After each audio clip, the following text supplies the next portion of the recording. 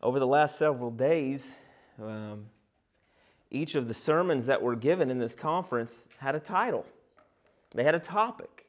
You could read the topic, you could read the title, you could determine whether or not that you wanted to go to that, and people were kind of picking and choosing along the way. And it made me think of early on in ministry, one of the things that I would do would try to be as clever as I could be with titles.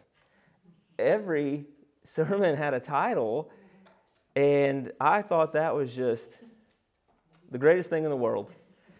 And I look back and realize, pretty silly.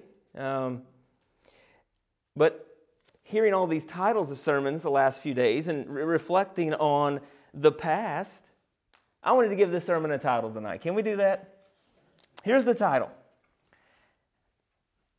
The verse that comes after 2 Peter 1:1.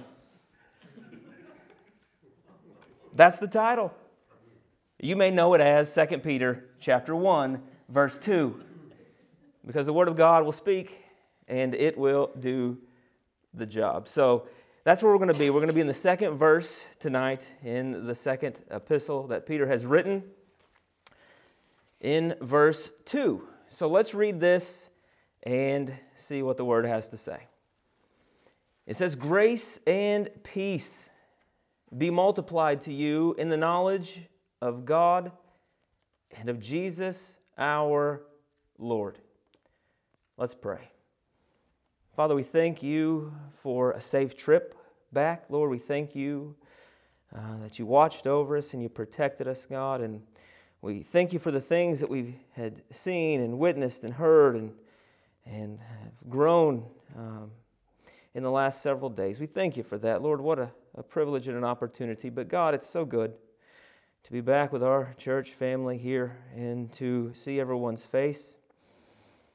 And Lord, we pray that tonight as we look at this verse, that you would help me to preach it in truth. God, to see it for what it is. God, that we could all have a greater understanding of this verse, what it means and how to apply it to our daily lives. God, so help us. And Lord, help us to grow in your knowledge tonight. We ask these things in your name. Amen. So we see here in verse 2 that it says, "Grace and peace be multiplied to you." And if you take just a few moments to look through the New Testament, you will see a lot of letters written that start with "grace and peace to you," or at the end of letters, "grace be to you," "peace be to you." And this is something that we have seen from Peter already, because if you go back to the first epistle that he wrote, 1 Peter 1, it doesn't take us very far to see these two words grouped together, grace and peace. And he says this in verse 2. He says, "According to the foreknowledge of God the Father, by the sanctifying work of the Spirit, to obey Jesus Christ and be sprinkled with His blood, may grace and peace be yours in the fullest measure." That's what he says in 1 Peter chapter 1, verse 2. And now he comes here in the second verse of this epistle, and he says, "Grace and peace be multiplied to you." Now we're going to talk about grace and peace. And you know, this is a thing we've talked about before, that sometimes so many of these little words, not little words, but big words that we give little importance to because we've heard them so much. How many know what grace means in a greater way now than you did a year ago? Or what mercy means, or what faith is, and how it's a gift. And we see all these words that they're churchy words, right? They're the words we grow up into church, and they're the words that we just say a dime a dozen. We just put them into songs, and we just say them all the time, and we really don't know what they mean. And if we do kind of know what they mean, we don't know the depths of what they mean. And tonight we're going to talk about those two words. That there's not a person in here that's not heard the words grace and peace. And we're going to look at these words, and the first one we're going to look at here is grace. And you know, if you look at, we've seen this around us all this week, and this weekend was the 5 solas of the Reformation. And the sola that you see that they go through there, and the first one is sola fide, that is by faith alone that we're saved. I'm going to go out of order just a little bit because I'm going to save grace till the end. But sola fide, by faith alone, is what brings our justification. Then we have sola scriptura, which means that it is Scripture alone that is the rule of faith, and it is what guides us, and it's the inspired Word of God. And then we see it's solus Christus, which is by Christ alone. It is through Christ and Him alone that we have any hope of salvation. And then we have sola Dei Gloria, which means to God and God alone be the glory. And the one that typically goes up near the top of those solas is sola gratia, which means by grace alone. We are saved by grace through faith. It is a gift of God. It's not of ourselves. Have you heard that verse? We've covered that before. It's Ephesians 2, verse 8. For by grace you have been saved through faith, and that not of yourselves. It is the gift of God. What does grace mean? Well, if you grew up in church, probably the definition that you have heard is unmerited favor. What does that mean? That means that you've done nothing to merit this love and this favor and this grace that God has shown you. There's nothing you've done. He looks at you and has grace on you when justice and wrath is due. He sees nothing in our own sinful ways and our own sinful creature that we would ever merit grace to be given by God to us. So it makes it grace. If it was something that you've earned, if it's something that you've done, if it's something you've merited back, it's no longer grace. Grace says you didn't earn it and you don't sure deserve it. And you can't demand grace or it's no longer grace. You can't demand mercy or it's no longer mercy.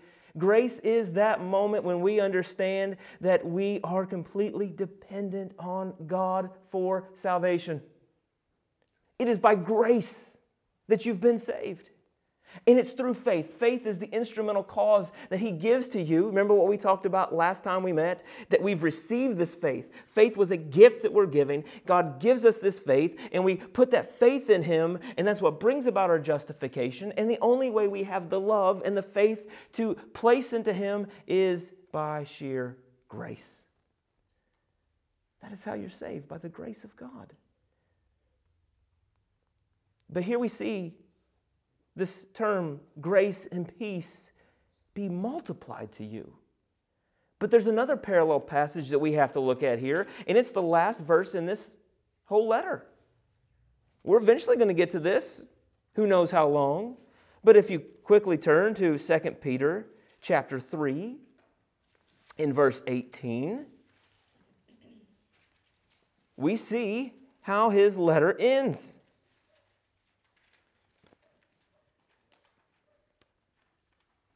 He says, but grow in the grace and knowledge of our Lord and Savior Jesus Christ. Here comes doxology. To Him be the glory both now and to the day of eternity. Amen. So, is there a contradiction here? We'll say, what is the contradiction? Well, here's what the Bible tells us. That the grace that which we are saved by is unchanging. What do I mean by that?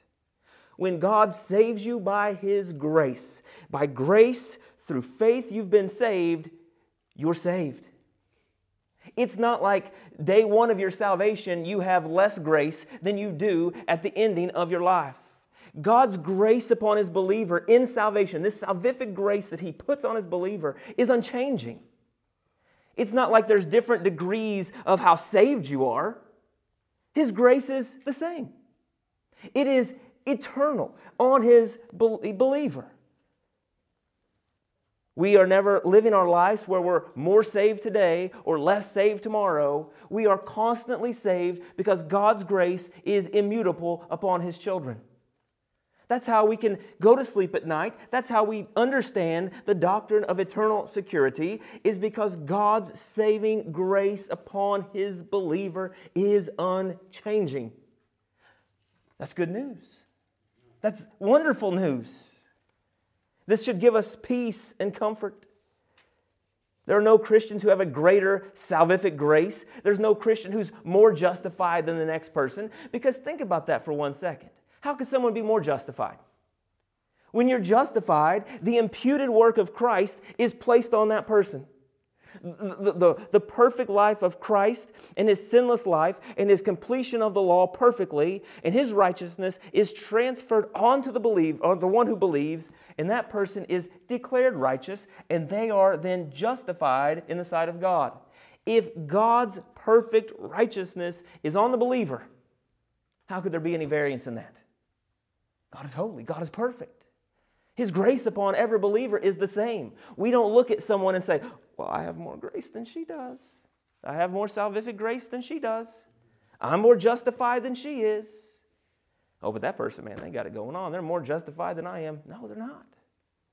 Now, they could be farther along in their sanctification.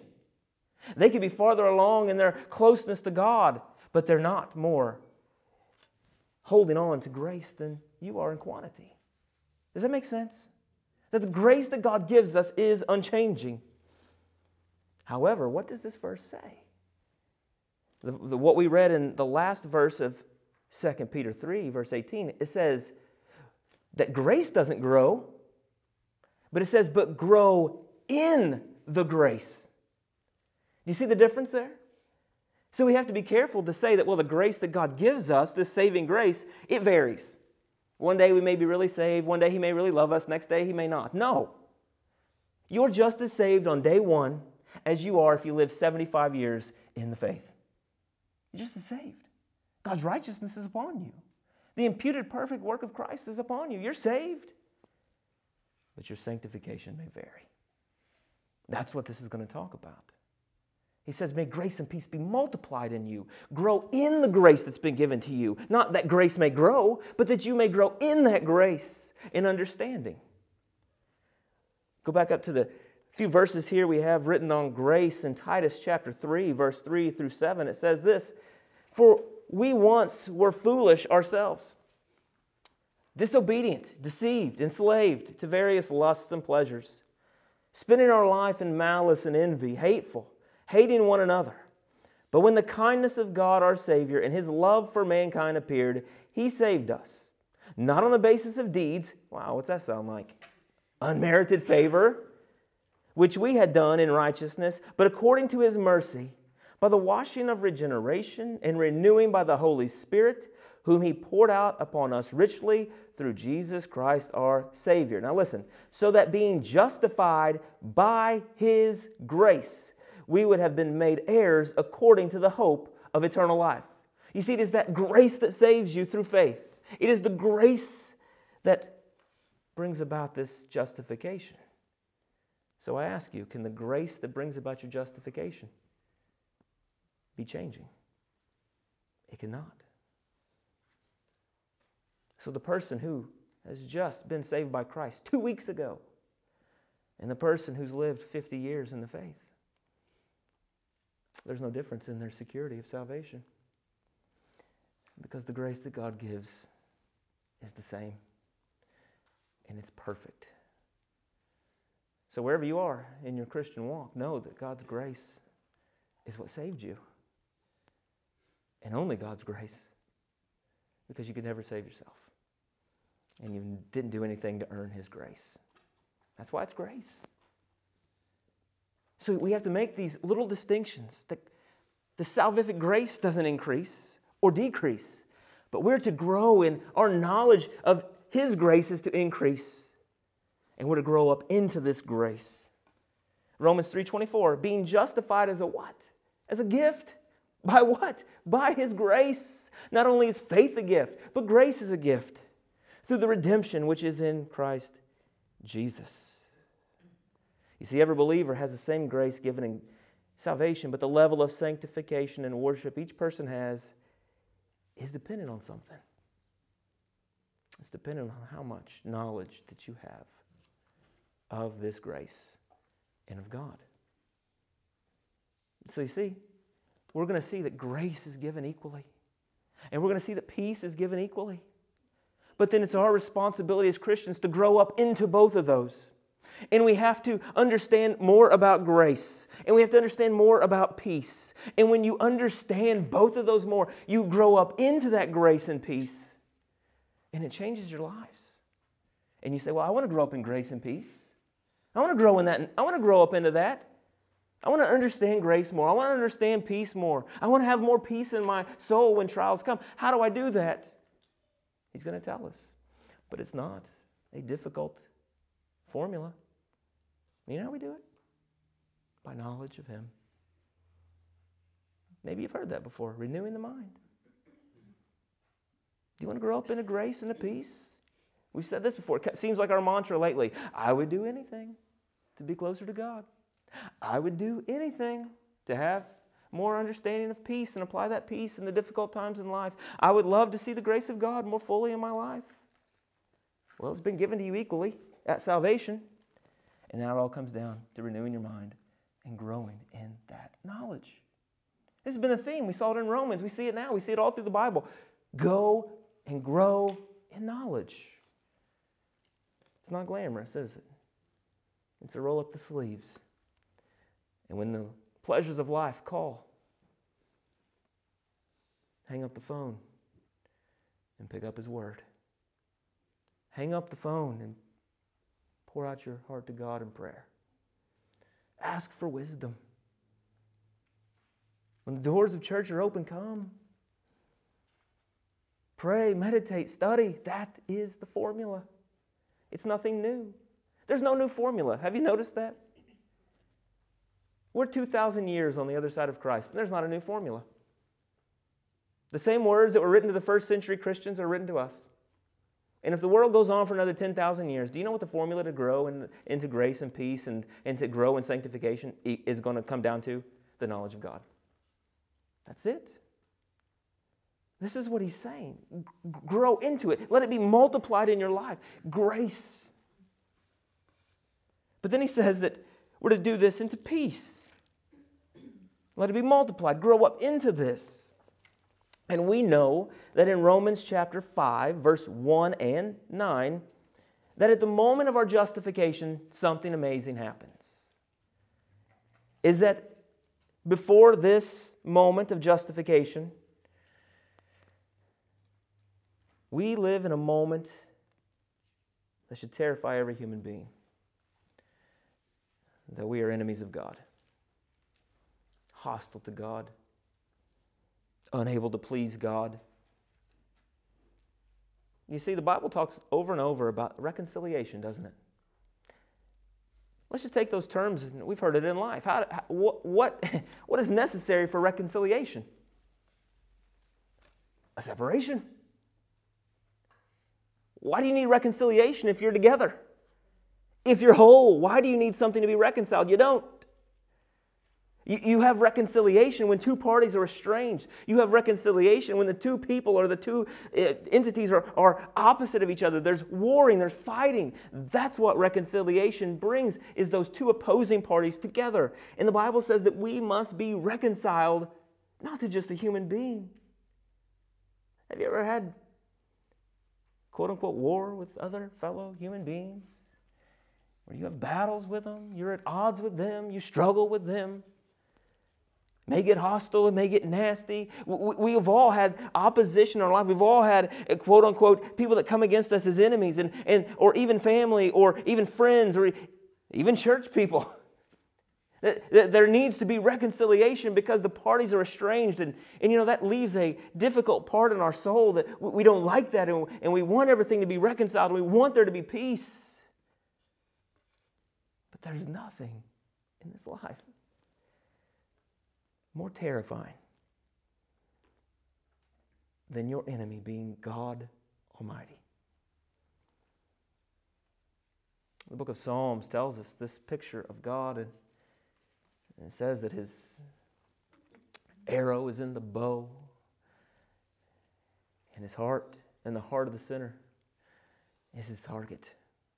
Ms. Spurgeon said, I've said this every time we come to this passage, that C.H. Spurgeon says that when God puts the target on a heart, He doesn't miss when He lets go of that arrow. Can you imagine that? Think about all the enemies you've had in your life. And before God saved you by His what? His grace, that you were enemies with the God of this universe. Is there anything more terrifying than that? Nothing. Well, how do you get reconciliation? How does peace come? How does this war that you have with the eternal God of the universe, how does it cease? Well, the Bible tells us. Do you remember that we're justified by His grace? And we're saved by His grace through faith? Faith is this instrumental cause. It's the tool that brings about that justification. And in His grace toward us, He gives us faith. And then we take that faith and we put it into Him, and this brings about our justification. But listen to what Romans chapter 5 says. Therefore, having been justified by faith, listen, we have peace with God. I don't think we understand the significance of that verse. We just go along and say, He saved me. Heaven is my home.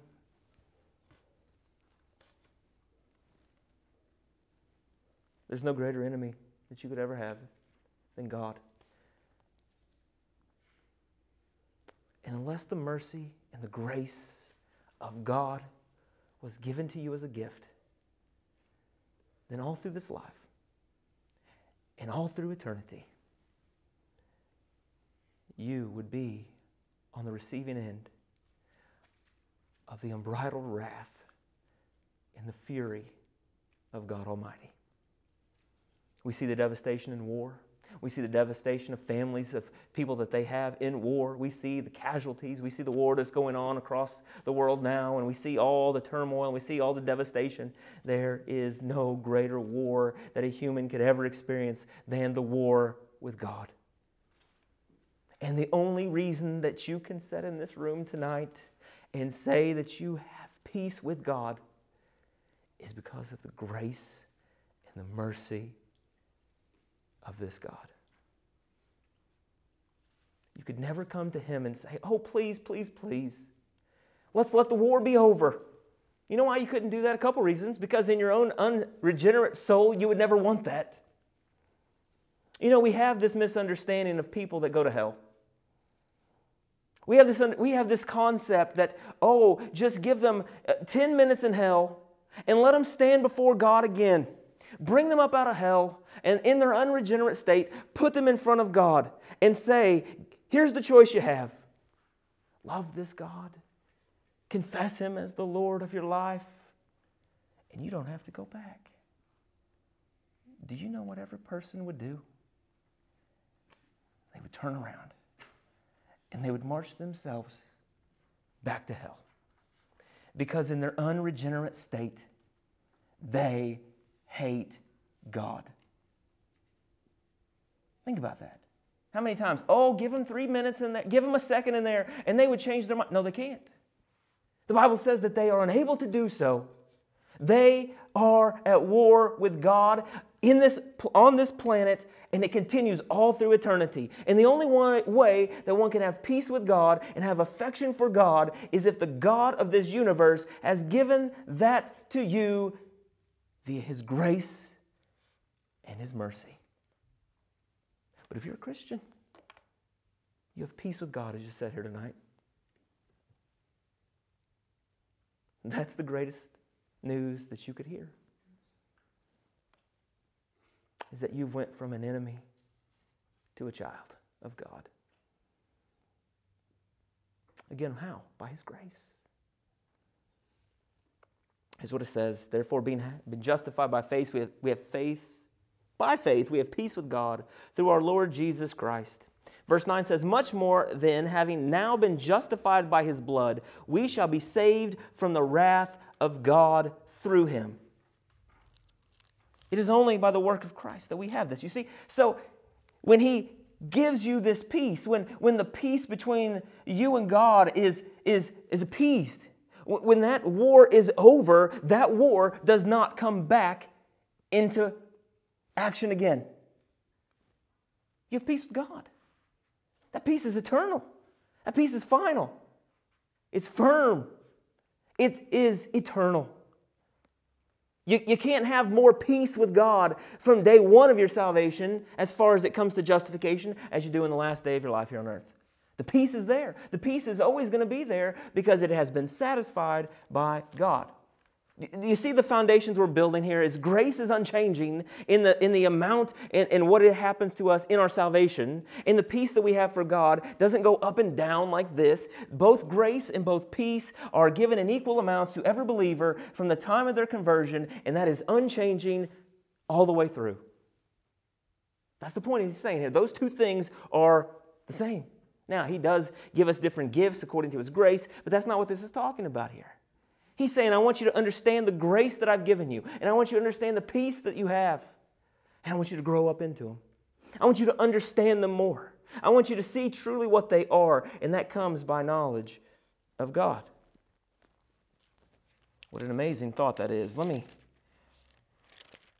see if I can find this really quickly, because so many people think that, well, God won't be there, and He won't be really present delivering out this punishment in hell. Well, listen to what Revelation 14 says.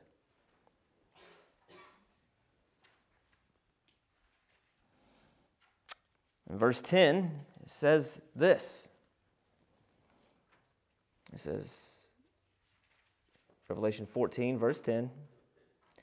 It says, He will also drink the wine of the wrath of God, which is mixed in full strength in the cup of His anger, and He will be tormented with fire and brimstone in the presence of the holy angels and in the presence of the Lamb. He's omnipresent. That will be God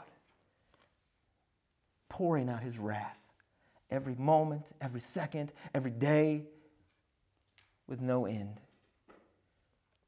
But if you're a Christian, you've been given grace as a gift, and you have peace with Him.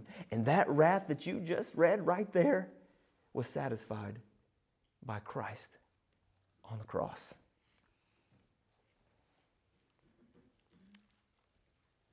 The peace a believer has with God at the time of justification is unchanging. However, the more knowledge we have of God, the more peace we'll have in our souls when trials come.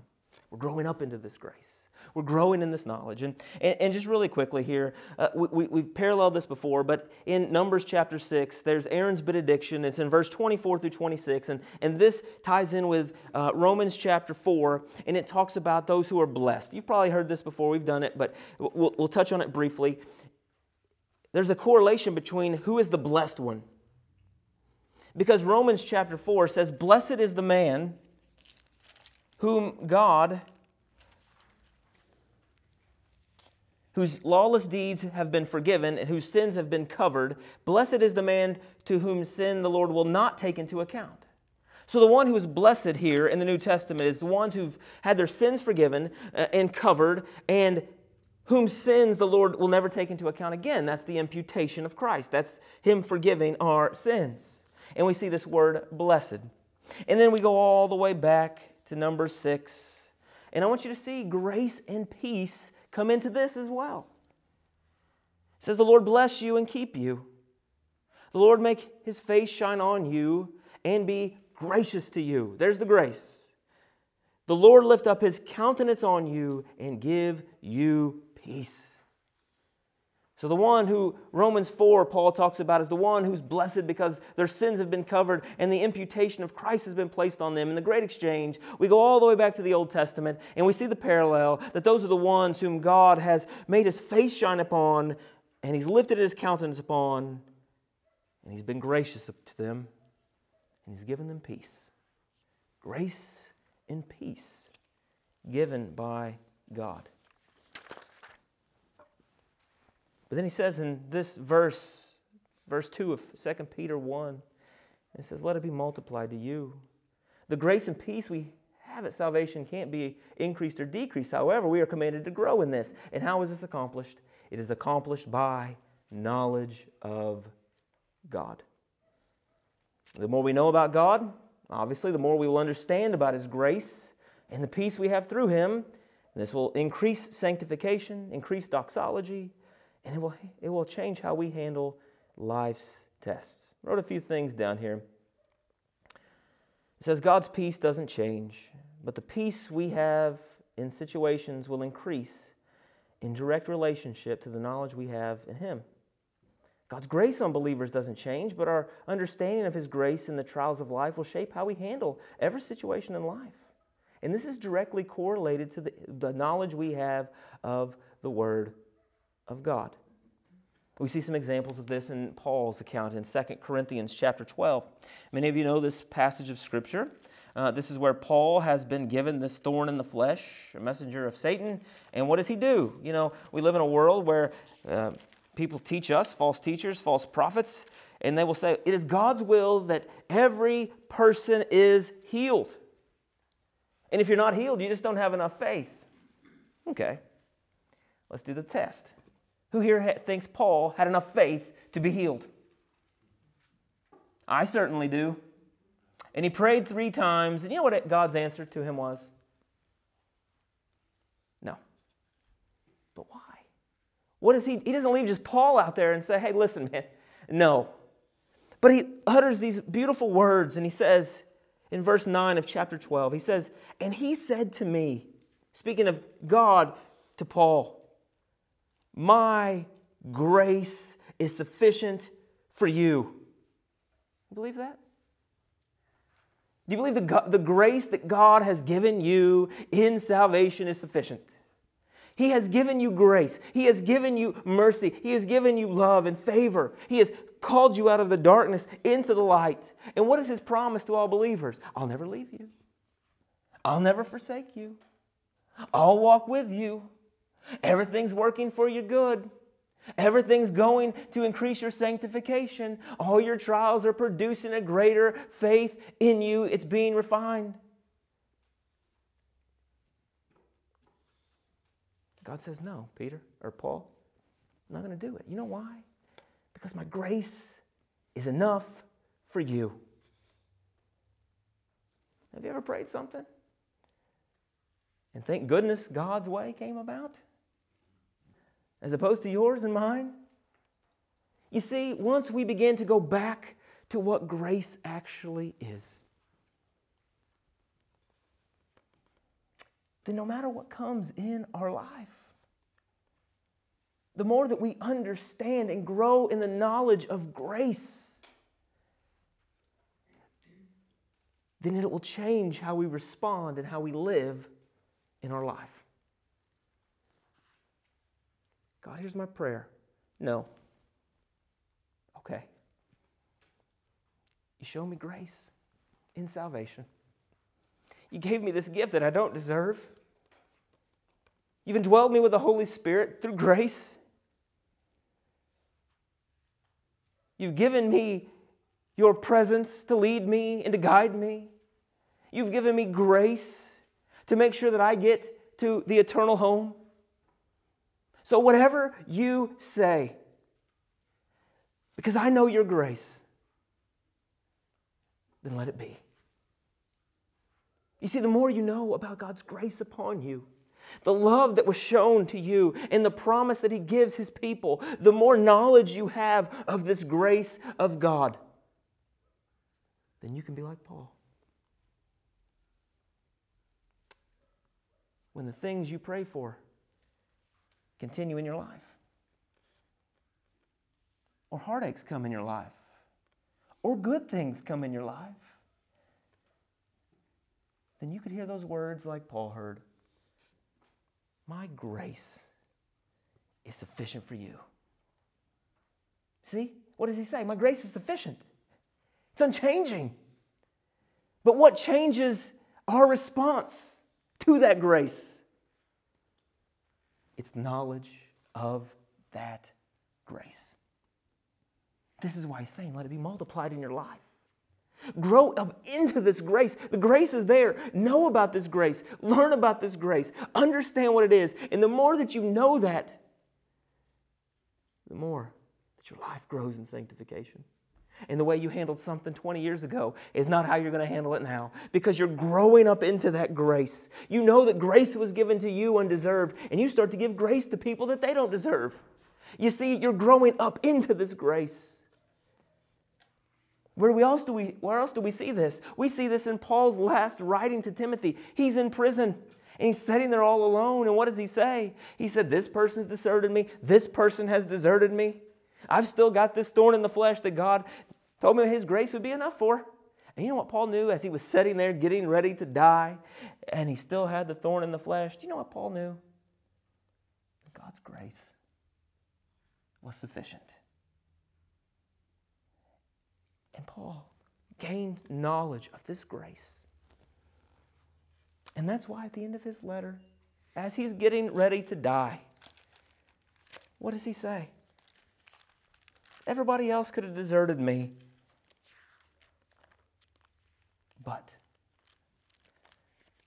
But what?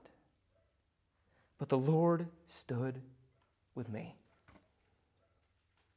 Remember, He saved you by grace. He came and sought you out. You didn't seek Him out. He sought you out.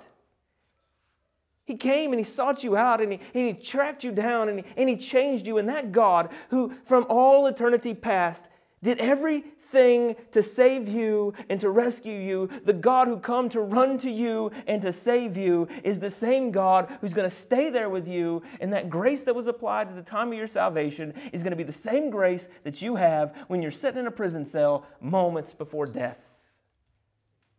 Paul knew that. How did he know that? Because of the knowledge that he had in his life.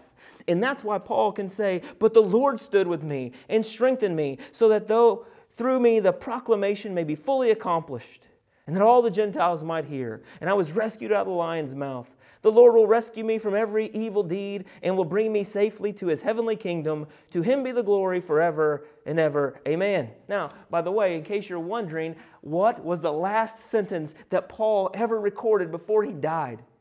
In all the hardships that he had, in all the imprisonments that he had, of all the days of the thorn in the flesh, and God saying, my grace is sufficient for you. You know the last sentence that Paul writes before he dies? I'll read it to you. Grace be with you. That's Paul's last words. Grace be with you. It's always with you. If you're a Christian, would you have handled that like Paul? Or would you have been cursing God? It takes a lot less for us to get angry with God, doesn't it? Why am I in this? Paul's sitting there in prison, getting ready to die, and he says, grace be to you. Grace be with you. You see, the grace of salvation's been there.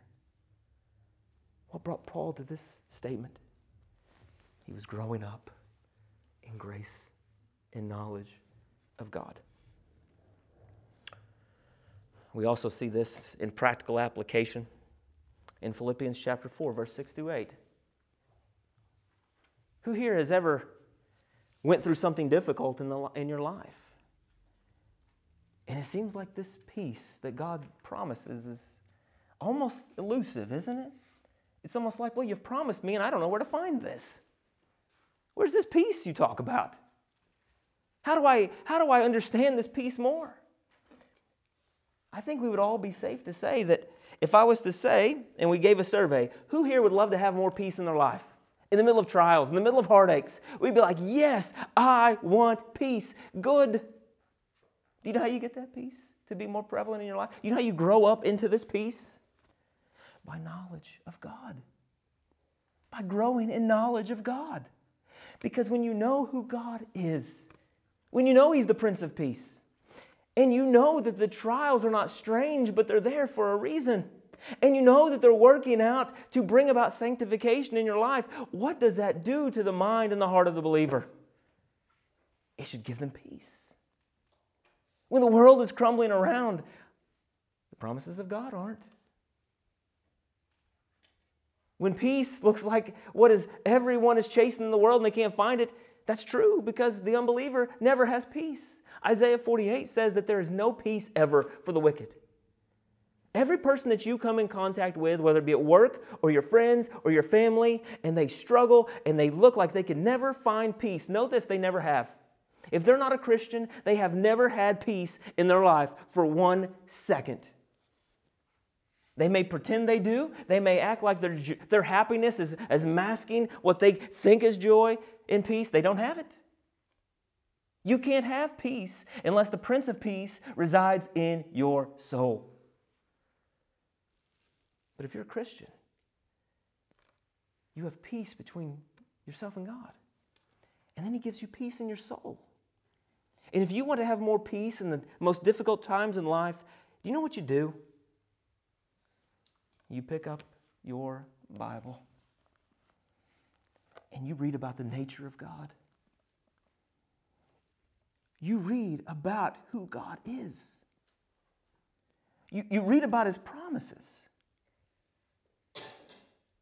And you learn everything you can about this God and His Word. And I promise you this, through sanctification, when you begin to look back at every trial that you go through, you're going to have more peace in your soul through them.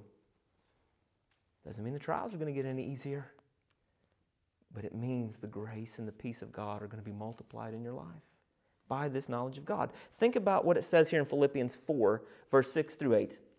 For all those who've ever been anxious one time in your life, listen up. That's everyone, isn't it? It says, be anxious for nothing. Okay. I just got a book by R.C. It says, hard sayings, difficult passages in the Bible. For many, doesn't that seem impossible? You're like, why would he put that in there? Be anxious for nothing. But in everything by prayer and supplication, with thanksgiving, let your requests be made known to God. We've talked about this before. He doesn't say that your prayer is going to get answered after you say that in the way that you want it to be answered, does He? He just says, come and pray to God. Prayer is this heart of worship. Prayer is declaring that God is God. Prayer is changing our lives and our minds to say, not my will, but yours be done. And do you know what gives the Christian peace in their soul? Is that when we can come to the state in our life to where we can fully grasp in every situation that God's will is 1,000,000,000,000 infinity times better than ours. That's how you have peace in your soul. You come and you pray. And you say, God, I know I can't change your mind. You're not a man that you should lie. You're not a human being that you should change your mind. Your ways are eternal. Your decrees are established. There's nothing I can do to change your mind. But here's my prayer. And if what I'm praying is in accordance with your word, then great, amen, let it be. But if it's not, I'm going to step aside. And the only way that a human mind can have peace in their soul is to be honestly able to pray, your will be done. Because if you know who God is, don't you want His will to be done? See, the more you know of who God is, you say, I know me. How many things have I messed up in the last week? How many things have I got wrong the last week? See, the higher our knowledge of God is, we know that He's immutable. We know that He's perfect. We know that He's sovereign. We know that He's good. And the more we know about God, and the more we know that trials are coming for our good, even though they hurt like crazy, they're for good. That's how we have peace. Not because of us. We have peace because our eyes and our minds and our hearts go back to the Word. And His Word says, peace I leave you. Not like the world thinks they have peace. Not as the world gives do I give. But He says in John 14:27, peace I leave you. My peace I give to you. Not as the world gives do I give to you. And then guess what He says after He talks about peace? Do not let your hearts be troubled. Has your heart ever been troubled? Yes, it has. And I promise you, it's not because you had too much knowledge of God. Neither is mine. When I doubt, and when I don't have peace, and when I question, do you know what that's a good indication of? I don't know enough.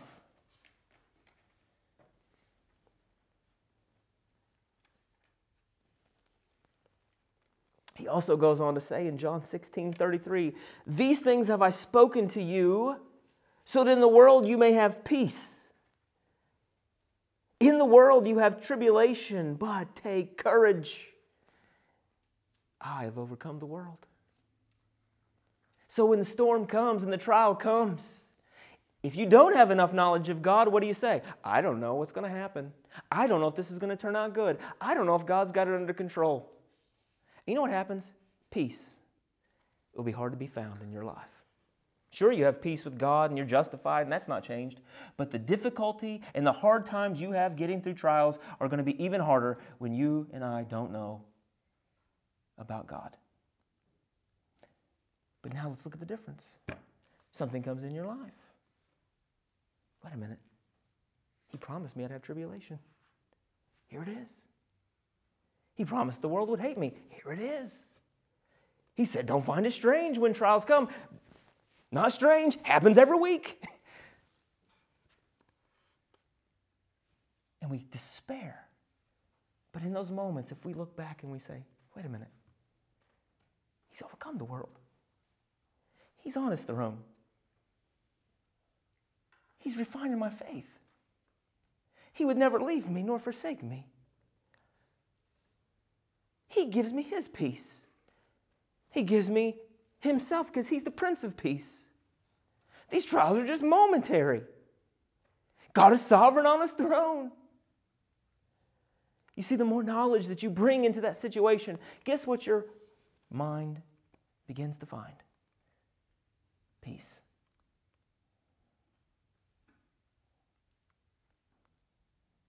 Here's what I can guarantee every one of us in this room. The next time that you and I don't feel like God's grace is sufficient for us, and we can't find peace in the middle of a trial, here's what we can be 1,000% assured of. We simply don't know enough about God. That's as simple as it gets. Think about where you are now in your faith. The way you handle trials and situations now, are they different now because you know who God is more than you did a year ago? When things come and you understand the sovereignty of God, doesn't that make things a little easier to get through? It's like the guy falling down the stairs. Thank goodness that's over. He's got it under control. He knows what he's doing. So the next time that you find yourself struggling with a situation, or just feel like your sanctification is at a standstill, you don't have to search long. There could be sin in your life. I'm not saying any of that needs to be taken care of, and friendships that need to be reconciled. All those things can be. But at the heart of the matter, here's what you need to know. And I need to know. I don't know who God is enough. Because if I grow up into that grace that he's given me, and I grow up into that peace that he's given me, it will be multiplied to me in the fullest measure, and my life will respond accordingly. Let me finish this up here really quickly. In Philippians 4:6-8, it says that you're to come, don't be anxious for anything, but in everything by prayer and supplication with thanksgiving, let your requests be made known to God. And then after you bring that to God, look what happens in verse 7. And the peace of God, which surpasses all comprehension, will guard your hearts and your minds in Christ Jesus. It doesn't say anything about the way the prayer is answered there, does it? It doesn't say that you come and present your request to God, He answers it the way you want it. He says you come and you pray to Him, and then once you know that it's in the best hands in the universe, then you have peace in your soul. Finally, brethren, whatever is true, whatever is honorable, whatever is right, whatever is pure, whatever is lovely, whatever is of good repute, if there is any excellence and if anything worthy of praise, dwell on these things. You know where you're going to find every one of those things at? In the Word of God. You know where you're not going to find those at? Secular TV shows. Secular music. about 99.9% of everything you see in the world. Not going to be anything wholesome to it.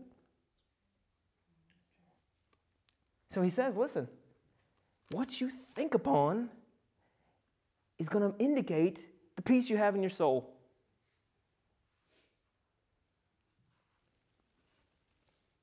Well, if I don't watch TV, what will I have? I'll have all this time. What will I spend this time doing? That's a great question. I've got a great answer. You see how he's removing everything to get you to this. The more you know about God, the more peace and grace that you'll understand. Listen, he goes on to say, he says, dwell on these things. Verse 9, the things that you have learned and received and heard and seen in me, practice these things. Don't just listen to them tonight and don't practice them. Practice the things that God says. And guess what will happen? And the God of peace will be with you. I'm just going to end with a few things here. I had wrote this down and I thought it was very important. That we are to grow in grace and peace and have this multiplied in our lives. You know why? To be a witness to our family, to our friends, and to the world. I was driving home last night and I had the majority of everything that I was going to preach on today, and I remember I pulled out my phone and I was like, I started typing it in the notes because it just came up on my heart that this is such an important matter. Y'all know the world is watching you? And me? You call yourself a Christian, guess what? You have got a million eyes on you every day. If you're a parent, guess what? Oh, you've got little eyes on you. Or if you're an adult, big eyes. Your kids are always watching you. If you're a grandparent, guess what? Grandkids are always watching you. If you're a co-worker, guess what? Your co-workers are always watching you. If your friends are not Christians, guess what? They're always watching you. What would they see about your level of trust in God if they were to watch how you respond in the middle of the hardest trials of life? Because here's what I know. If there's ever a people that should not be running around in a panic, it's the Christians. Sadly enough, it's just the opposite a lot of times, isn't it? We run around like we have no idea what we're going to do. We run around like the God that we serve doesn't run this universe. We come to trials in our life and we can't even grasp for a second peace that fills our soul. Why? Think about that. What am I teaching my kids if a situation comes into life and I'm so upset and panicked and I ruin everything and I make everybody's life miserable and I don't know what we're going to do? How are we going to figure this out? What are we going to do? I'm so concerned. I don't know. I have no peace. You know what they're going to see? Man, I thought God run this universe. And I thought He cared for His people. Dad, why are you always like this? Why are you so worried? Dad, you said, I've heard you preach, you said that the trials in life are just for our good. They're working to refine our faith. Then why are you so upset and so distraught? You see what I'm trying to say? We're to be stewards of every day of our lives. And if you're a Christian, and every day of your life is in worry and panic and stress, I say this in all love and I say it to me, you simply don't know enough about our God. Grow up into this grace. Grow up into this peace. Let it be multiplied in your life. The world should look at the Christian and say, why don't they worry? How do they handle it like this? Your coworkers should do the same. Your kids, your grandkids, your friends. How are we stewarding those moments? We simply just don't know enough about who God is. And we don't know enough about His grace and His mercy and His peace and His promises and His word. Let me say this, that growing in grace, this is important. Listen, if you just look, we're almost to the bottom. I've said it in a lot of services the last few days. It's been very difficult. We're almost done. Not difficult to listen to, but I just like preaching. I really love it, and I'm thankful to be here tonight.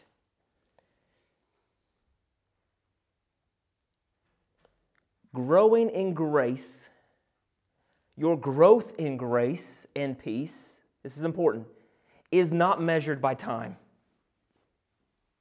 What do I mean? Well, we cannot use this equation that says, I've been a Christian for 2 years, so therefore I am farther growing up into this grace and peace than someone that has been a Christian for 6 months. The time of your Christianity is not the measure of how much you've grown in grace and peace. Take it from personal experience. I sat in church for over 3 decades, and I look back, and you know what I knew? I knew absolutely nothing. I didn't know how to grow up in grace and peace. Didn't even know what grace was until I was 36 years old. Amen? I didn't know what true peace was. Amen? So it's not the time of your Christianity that determines the growth of your grace and peace up into that. It's not even the involvement in church activities. So many people are deceived. They say, well, I come and I do this in the church. And I do this in the church. And you want to know something? I've really began to get closer to the Lord, and now I have 2 jobs in the church. You see what I'm saying? Your level of activity in a church is not an indication of your growth up into the grace and the peace of God. Remember, the Bible says there's going to be many that profess His name on that day, that sat in church all their life, that went to every event, that participated, that volunteered in church activities for 50, 60, 70 years, and they are going to be at war with God when they die and not enter heaven. I'm glad you're here. I love when you're here. I want you to be here every time. But that's not determining the level of growth up into grace and peace. You could sit there and not grow. But here's what I do know. Let me say this. I know you're all growing because I can see it. It doesn't take 5 seconds to talk with you all, and I know it. And I see that, and I appreciate that. But more than that, God does. And here's another thing that it is not predicated on. You ready? Your growth is not predicated on your feelings. Oh, if there's anything that's the greatest deceiver in all the world today, outside of the devil, it's our feelings. Your feelings are like a roller coaster, aren't they? God's grace is not. God's peace is not. But our feelings are. And your feelings are not the test to see your growth up into this grace and peace. But you know what it is measured up to? It's measured in the light of the knowledge one has of God. And then, because remember, there are people that have knowledge of God. Gets in the head, but doesn't get to the heart. But then that knowledge of God then gets put into our daily lives. That's your test for the growth that you have in the grace and peace. You could sit here all day. You could say, I got it, I know it, I got it. Yes, check, check, check, know it, got it. But you have to let that be in the horizontal aspect of your life. Because when it really is, if you're a Christian and it really gets into your knowledge, guess what will happen? It will come flowing out of you. It will be evident in your life. That's what a true Christian does. They learn about God. They know God. God changes their soul. They see who He really is, and that affects how they live their life. Remember the horizontal and the vertical? Learning about Him, growing in Him, that's the vertical. That leads to the horizontal.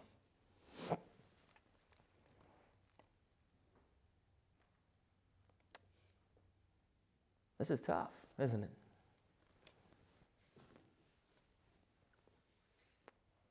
The Word has issued a challenge tonight.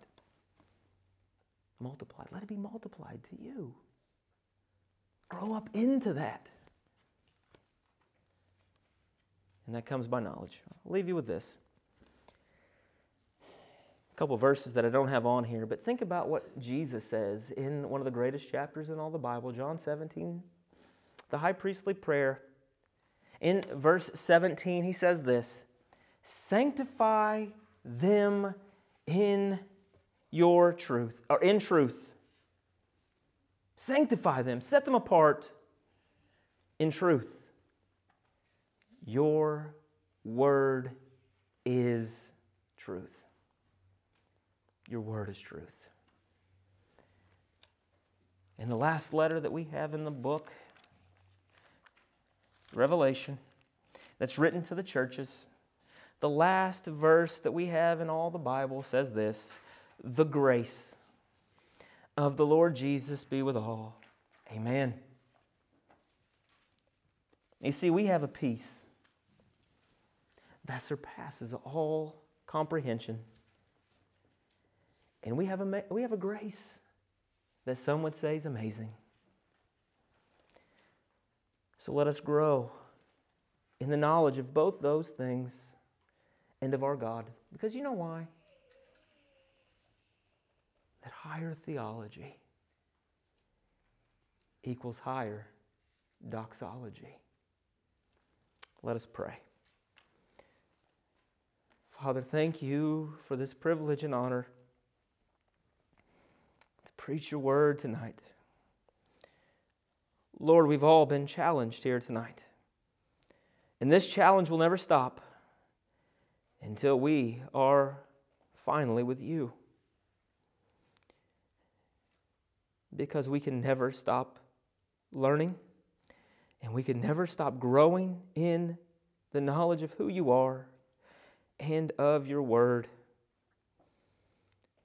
Lord, I pray that You would forgive us for our arrogance, Lord, for the times we get so content that we know more now than we did a year ago, and to so many times we think that's just good enough. Lord, it's never good enough. Lord, let us continue to grow in the knowledge of You, to know who You are. Because God, if we truly knew who You were, then we would understand grace. And we could say what one of the hardest verses in the Bible says, that we could be anxious for nothing. Lord, help us to trust You. Help us to worship You. And pray, God, that You would just give us a desire that never is quenched to grow in Your word. We give You all the glory and thank You for Your patience upon us.